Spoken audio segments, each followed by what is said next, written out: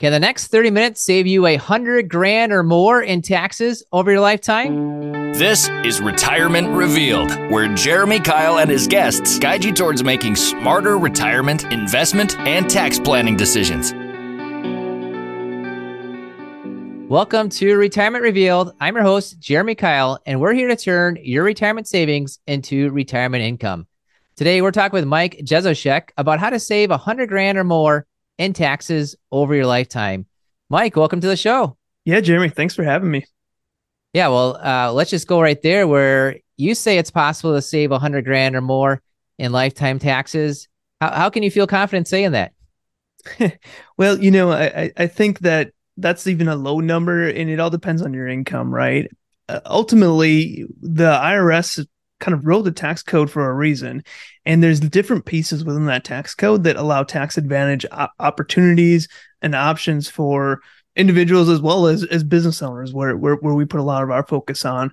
And the thing is, the IRS doesn't always come out and advertise what these opportunities are or explain to them in clear, easy to understand communications about what these exact strategies are, but they're there. And they're there for a reason. Congress put them there for a reason, and it's our opportunity to find them and utilize them, maximize them to as much as our potential, and kind of take it from there. So yeah, that's kind of been the mission that we've been on, is like, how do we help people save taxes? How do we help people find these golden nuggets, help them understand them, help them do them properly, and then ultimately, kind of see those tax savings.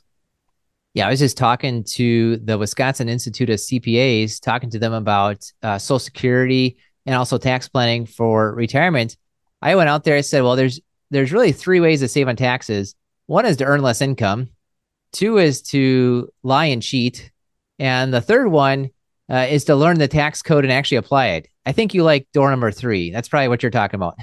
Yeah, I think door number 3 is probably the best one to go into. I find a lot of people will be like, well, I'll just make less money, or what? Well, how come I'm making more money and now all of a sudden I have to pay more in taxes? And it's always saying, okay, that's a concept. You make more money, you pay more in taxes. But let's look at the tax code. Let's kind of go in door number 3 and say, okay, what opportunities are there for us? Because very likely we can reduce that income. We can utilize different strategies, utilize different vehicles to take that income down from where it actually is, and move that taxable income to a different level. Yeah, you got it. Well, we're going to go through some things, but maybe first just tell us a little bit more about yourself and how you got into the idea of tax minimization. Yeah. So, I've been an entrepreneur my entire life, started at the age of 14, and really started most of my career in the online marketing industry. While I was going along in that industry, I went to school for accounting. That was my backup plan. And so finished school accounting, started to get into the finance side of our business in the online marketing space, got a CPA just again as a backup plan. And here I am utilizing that backup plan. So back in 2013, I started a digital cloud-based accounting firm, only doing bookkeeping at the time. So we were 100% digital, 100% cloud, which now seems very common, but back then it really wasn't. But we got into a point where we were working with a lot of accountants to do the tax filings for our bookkeeping clients.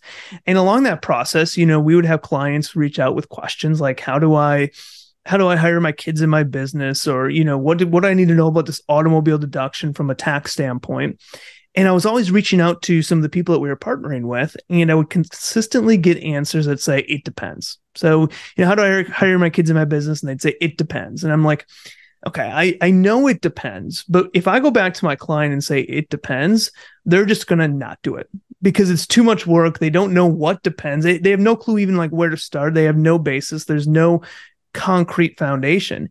And so I started to get into tax planning for my own purposes, as well as to kind of learn in how I can guide some of our clients in that way, and absolutely fell in love with it. And that's sort of when we started the podcast 5 years ago, which is now where I've shifted all of my attention, is our podcast, our training, content creation, things like that.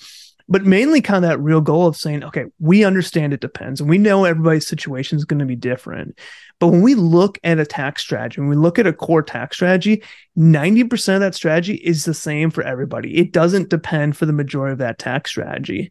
And so my goal on our podcast is to say, okay, how can I get business owners 90% of the way there? When we talk about hiring your kids, how can I talk about that concept and get them 90% of the way there?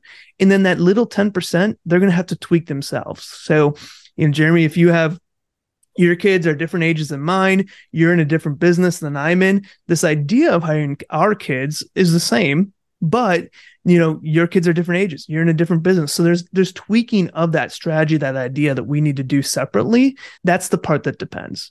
And so again, my goal is to help business owners understand, how can they minimize taxes? How can they pay the least amount of taxes legally possible by getting them so much deeper into it. So now when they go to that accountant, they're saying, okay, I understand this idea of hiring our kids.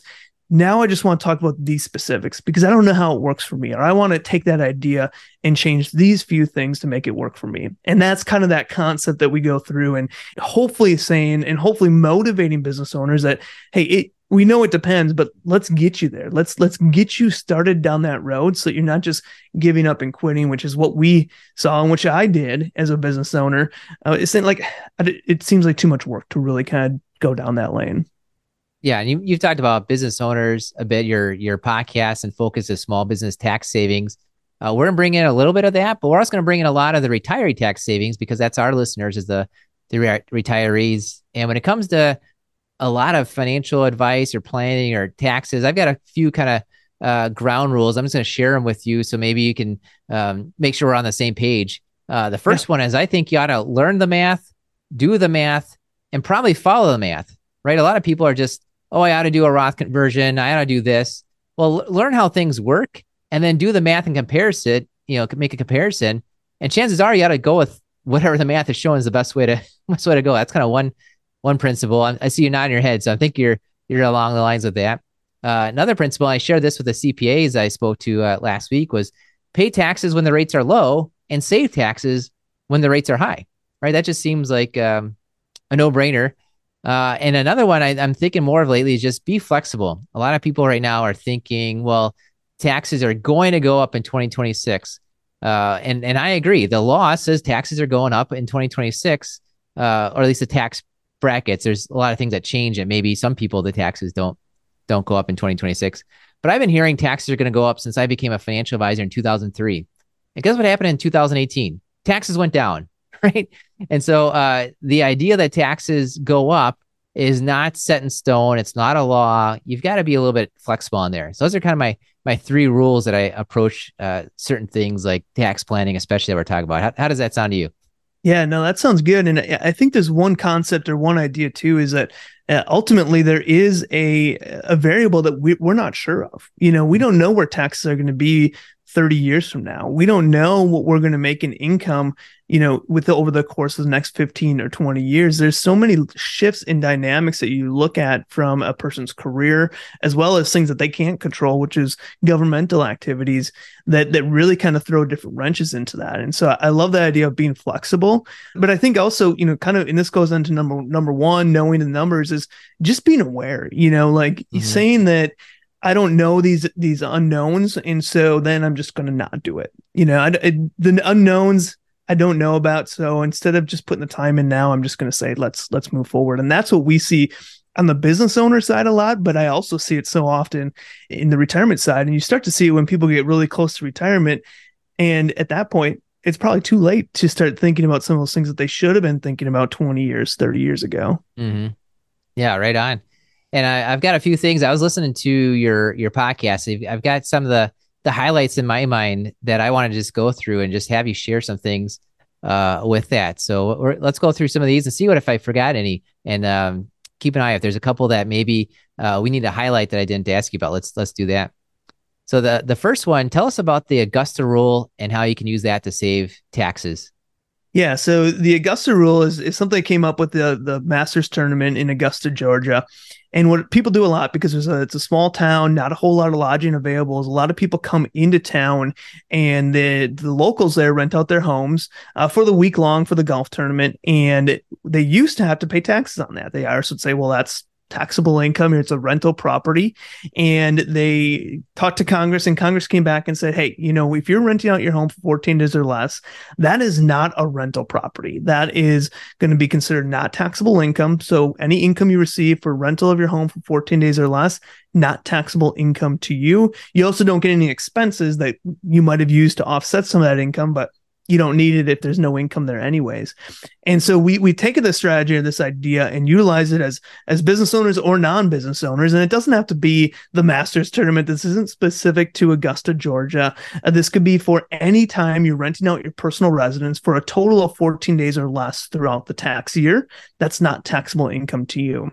And so when we look at it from a business owner standpoint, we say, well, can you rent out the home to your employees? Can you rent out the home to hold a team retreat? Maybe it's having clients stay over or a client event, or you might be having board meetings for your business. And so the idea behind it is, how can we get a business deduction, reduce our business income, and then have to pay no income taxes on that on the personal side? And so it's kind of that concept of moving after tax spending that we're going to be doing anyways into pre-tax spending, into a business expense. And so, it works whether you're a business owner or not. You just get, as a non-business owner, rent out your home for 14 days or less in total throughout the year. Pay no income taxes on that, and you don't have to report that, or you don't have to pay taxes on that rental income that you had. As a business owner, you not only get that benefit, but now you're getting a potential business deduction as well. Now, with that Augusta rule, that 14 days, does that apply to like Airbnb, that kind of stuff, if you're just not a business owner? Yeah. So again, the concept behind it is 14 days or less in total. So, a lot of people come up and say, hey, if I rent out my home for 5-day stretches, but 5 days here, 5 days next month, 5 days over here, do I still qualify where it's not taxable income? And the answer would be no. It would have to be a total rental of your personal residence for 14 days or less, and then it's not taxable income to you. Here's one I get all the time, which is, how much can I give to my kids as a max? What's the max I can give to my kids as a gift this year? Yeah, so there's kind of two aspects that come down to this. When it comes to gifting, you have an annual amount that you can give without having to file a gift tax return, and that amount is $17,000. Now, if you go over that $17,000, it doesn't mean that there's necessarily tax associated with that gift, as long as you're under the lifetime exclusion, which is right around $13 million. And so where there's a lot of confusion is someone say, well, if I go over that annual exclusion amount, now my child or whoever I'm gifting to has to pay tax on it. It's like, no, not necessarily, but now you have to file a gift tax return that will start counting toward that lifetime amount. The other cool thing about gifting is that it's not necessarily, if let's say you're giving to your child, you and your spouse could give $17,000 to your child. So that would be a total of 34. But then you could also give 17 to your child's spouse. So you could potentially, if you're married and your child or whoever you want to give money to is married, you could potentially give away, $68,000 without having to file any type of gift tax return for that year. So it's kind of that idea of, okay, let's take those annual amounts and let's find ways to do it, because ultimately we would all prefer not to file a gift tax return. Not saying that there's any taxes associated with it, but it makes life easier not having to file it. So what are some ways that we can do that and find our way around that? Yeah, with that, a lot of times people are asking us, what's the tax then? So what's the tax rate when you gift money to your kids? Yeah, so there would be no taxes as long as you're under the lifetime amount, which is like 13 million. Once you go over that amount, there's a tax, but it's going to be on the person giving the gift side. That's where the tax is going to be, not necessarily the recipient. So nothing wrong with receiving gifts in any dollar amount. The person receiving it has nothing to worry about. Yeah, it seems like when I talk to retirees, a lot of times they're worried about the estate tax. And really, if they're married, the estate tax doesn't apply to them until they hit 26 million. And there's not too many people we talk to with 26 million or more on that. But I suppose there's some state rules. There might be a state inheritance tax or state estate tax. So those are things to look into. I'm in Wisconsin, so I know there's no, it coordinates the estate tax, and Wisconsin coordinates with the federal rules, and there's no inheritance tax on there. So that's something to look up for your own kind of the personal state by state. But a lot of times you're worried about the feds, like how much is the IRS going to get until you hit the 26 million, right? As a married couple, there's really nothing to worry about there. Yeah, and one thing to know is that number is constantly changing. So, especially as we get new presidents in, new party shifts in the Congress, that number can constantly change. So it might be something that you want to constantly be looking at because, depending on where you're at in your lifetime and where you're going to be, that's a number that you want to kind of keep on the radar. But right now it's relatively large. It's a large number and doesn't affect the vast majority of people. But in recent history, it was a much lower number. It's Jeremy Kyle here, and I know you're listening to the Retirement Reveal podcast because you want to learn more about making great retirement decisions. I've created a free video course for you to do just that. Head over to 5stepretirementplan.com and sign up to receive this video training right in your email inbox. We broke down our 5-step retirement plan into bite-sized videos so you can get started on the retirement, investment, and tax planning you need to create a consistent retirement income. Go to 5stepretirementplan.com. Use the number or spell it out. You'll get there either way. 5stepretirementplan.com. Thanks for listening. And now for the rest of the show. Yeah. And a lot of times when you're thinking of taxes and investments and trying to save money on taxes, it feels like you're almost looking for like a loophole. Like what's a special thing that I can do? And sometimes real estate gets brought up. Is that loophole? I don't know if I'd call it a loophole or not, but just tell us a bit about what are the special tax savings or special tax rules that apply to real estate. Yeah, well, real estate's a big topic, so we could talk for days, and we have various series on real estate in general. But real estate is an incredible way that you can use to offset some of your income. Now, with real estate, you buy or purchase, let's just say it's just a long-term rental property. Traditionally, when you buy a property, there's going to be depreciation associated with that. So if you buy $1 million property, you're going to be depreciating that property over time or upfront.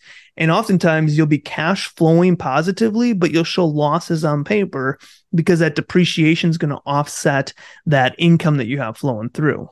And so that is one beautiful thing is that, you have income coming through from passive activity, real estate, rental income, and not having to pay taxes on it because you have depreciation that's oftentimes offsetting it. But where you can also take advantage of this is if you are able to qualify as a real estate professional, or you have a spouse that can qualify as a real estate professional, or most of your income now is all passive income where you don't have any type of ordinary or active income. Now we can utilize those losses from real estate to offset other income that we have. So we're not just offsetting our real estate income, but we're offsetting other type of passive or active income that we have. And so real estate can be really powerful in that way. And that's when you hear people like Donald Trump say, well, Donald Trump paid $700 in taxes. He's utilizing real estate as the way of getting there. And that's a strategy that's available to mostly everybody. It's just there's some planning, there's some unique things, there's some time that you have to put in, there's some capital that has to be raised to do that. But there's a lot of planning and strategies around real estate on how we can say, okay, how can we take real estate losses to not only offset the passive income that we're receiving from that property, but is there a way that we can use these losses to offset other income? And, most often when we see this in a real estate professional status of a spouse. So we might have one spouse that does really well, makes a lot of income, but then the other spouse isn't working. And so we say, well, how can we qualify them as a real estate professional, invest in real estate, do cost segregation studies, get big losses on that real estate, and offset the income that we're receiving from this, the other spouse that's making a bunch of income. And so there's a lot of planning opportunities involved in that. But that's kind of just a glimpse of real estate. There's also short-term rental real estate and how that kind of gets past that whole idea of not needing a real estate professional status anymore as well. Yeah, what's interesting about it all is you think of the depreciation. It's just a tax rule, a way of looking at things. And you might be on the side of where you think real estate depreciation and passive losses is a good thing. Really, to keep in mind there is depreciation is just, deferring to the future. And so you think it's just kind of, it's this magical thing that just helps you out. No, it's just deferring the income to the future. Like you just got some not extra. You got abilities to deduct some things earlier, and later on it's going to show up somehow, some way. It's deferring it to the future. Then you have maybe the other side of this is just kind of a horrible thing. It's the rich kind of soaking the poor. And I'm thinking of Kramer from Seinfeld just kind of saying, well, you just write it off. Like, well, what is it? Well, it's just a write off. Like it's, it's not free. Like it's just these depreciations, these things with real estate, it has a lot to do with just almost the accounting and the way that you look at it, which is the whole point of what you said with the planning piece. But you mentioned active participation. Remind me again, what are the rules for active participation with real estate? So to qualify as a real estate professional, you mean? Correct. Yeah. Yeah, so there's kind of a lot of multiple different things. First you have to have 750 hours put into this real estate activity. You also have to be doing more than any other job. So, a lot of people say, well, I can put 750 hours into real estate on top of my normal W-2 job, or find a way to make that work. And they would say, no, if you have a high income earning W-2 job, more than likely that's not going to work, because that's going to be, where you're going to be putting in more than 750 hours in. Then you have to qualify as an active participant, and there's also some grouping rules. And so qualifying as a real estate professional isn't as simple as just kind of snapping the fingers and saying, hey, I'm a real estate professional now. You actually have to be spending time in these rental properties or rental activity, whatever it might be, and being able to qualify that. That's what we oftentimes see is people that have shifted in their business, shifted in their personal life, where most of their income now is coming from passive type activities. Now we can use real estate to offset that passive income that we have anyways. The other way that we often see people doing it is you have an income earner, and then you have a spouse that isn't working as much, and they're the ones that can qualify as that real estate professional. But a lot of tracking, a lot of things. Again, when we look at tax strategies, one, is it legal? Real estate professional? Yes, absolutely a legal strategy. But the second piece that we always got to be going through when we're talking about tax strategies is, are we dotting our I's and crossing our T's? Are we doing this correctly? Are we creating the documentation to help back this up and support it in the event that the IRS comes knocking? And that's kind of that key piece, that the IRS will come knocking for real estate professional status if it smells fishy. And so it's important to kind of understand and fully vet what qualifies, what you need to do to qualify. Mm-hmm. And then you mentioned too that this applies to everybody, including W-2 earners. One of your latest podcasts was titled "Game Changing Tax Strategies for W-2 Earners." So I'd love to hear all the secrets. What are they? How do we change the tax strategies for W-2 earners in a good way? Yeah, well, I would say encourage people, go check out that podcast. We kind of, I think it was about a 30-minute episode, so really easy, but kind of quick hit items is utilizing retirement plans. So kind of maxing out your retirement plan at your work, as well as ensuring that you're taking the match. So if your employer does a match up to 5%, 10%, that's free money. So we always encourage people to at least contribute up until their match. Utilizing a health savings account. So we always kind of recommend every business owner, every individual, whatever it might be, if you qualify for an HSA health savings account, we recommend that you maximize it out. Now, a lot of people come up to me and say, Mike, but why would I max out an HSA? I'm healthy. We're not going to use those funds. There's no purpose behind it. And the reason I would say that is, like, think of it as almost like another retirement account, except it's better than any retirement account out there. You get a deduction going in, you have tax-free growth, and when you withdraw money for qualified medical expenses, it's tax-free. And so there's no other tool. There's not many other tools out there that the IRS gives you that deduction going in, tax-free growth, and no tax coming out of it. And so that's what we'd say at some point in your life. You might be healthy now, but think of this as a retirement account. At some point in your life, you're going to have medical costs. You're going to have medical items that you need to be considerate of. And wouldn't you rather take tax-free money when that time comes than taking out of your retirement account that becomes taxable if it's not in a Roth, or taking out of some other piece of income that is now taxable to you? Wouldn't you rather have this vehicle to do it? And so health savings account is kind of one tax strategy we say everyone should be maximizing out, whether you're a business owner or a W-2 earner. And the other thing we often talk about is, whether it's a traditional IRA, Roth IRA, but also starting a business. Yeah, when I say starting a business that doesn't have to be a full-time gig. There's many part-time gigs, there's side hustles, there's different things where you can utilize starting a business or purchase a rental property or bring rental into your life, as we kind of just talked about. But starting a business is a great way to move spending that you're already doing which we call after-tax spending, into pre-tax spending. And so that's kind of a concept of when we're talking to business owners, this after-tax versus pre-tax spending is a concept that we talk about a lot. As a W-2 earner, you have your gross income, and your employer will take all these taxes out, and then you'll get your take-home pay. And all the spending that you do is on after-tax dollars, that you're using your take-home pay money, which has already been taxed. So all the spending that you do is after-tax spending.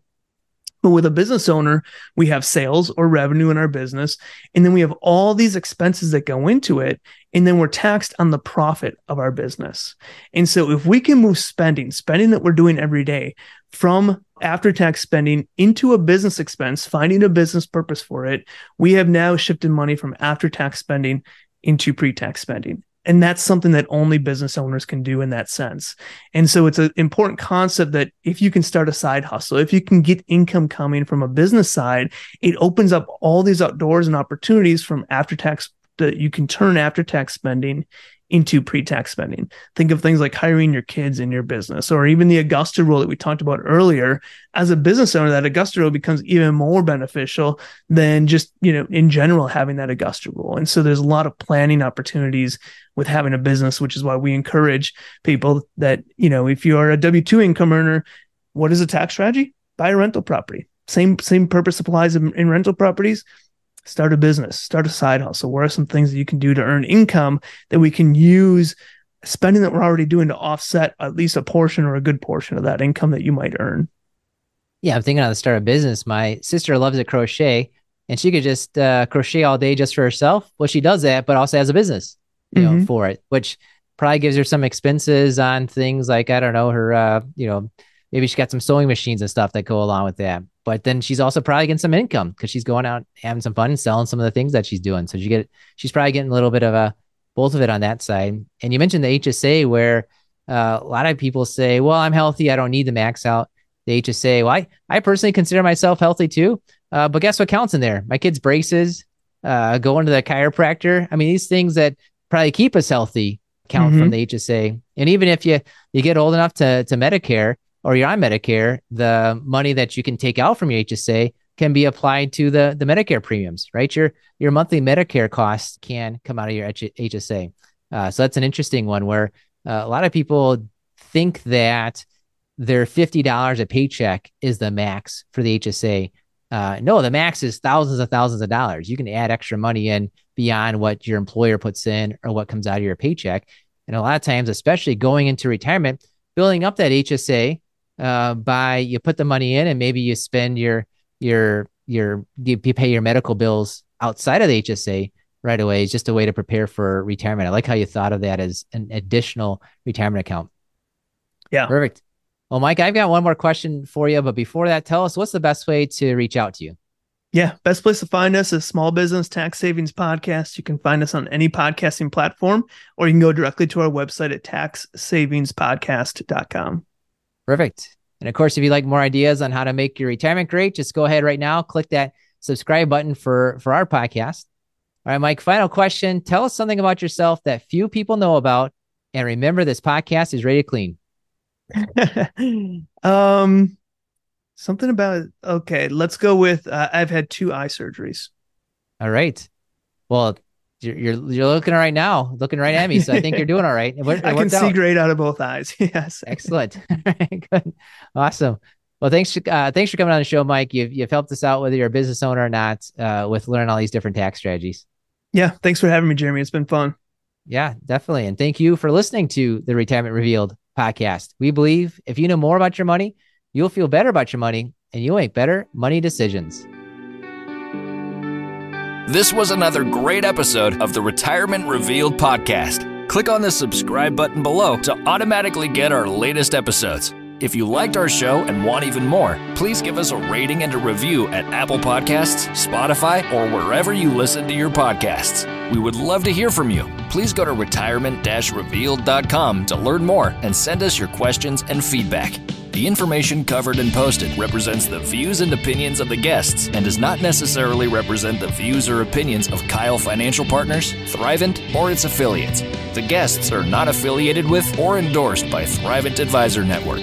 Kyle Financial Partners does not provide legal accounting or tax advice. Consult your attorney or tax professional. Representatives have general knowledge of the Social Security tenets. For details on your situation, contact the Social Security Administration. Kyle Financial Partners is part of the Thrivent Advisor Network, a registered investment advisor. The content has been made available for informational and educational purposes only. The content is not intended to be a substitute for professional investment advice. Always seek the advice of your financial advisor or other qualified financial service provider with any questions you may have with your investment planning. Advisory persons of Thrivent provide advisory services under a doing business as name or may have their own legal business entities. However, advisory services are engaged exclusively through Thrivent Advisor Network LLC, a registered investment advisor. Kyle Financial Partners and Thrivent Advisor Network LLC are not affiliated companies. Information in this message is for the intended recipients only. Please visit our website, www.kylefp.com, for important disclosures.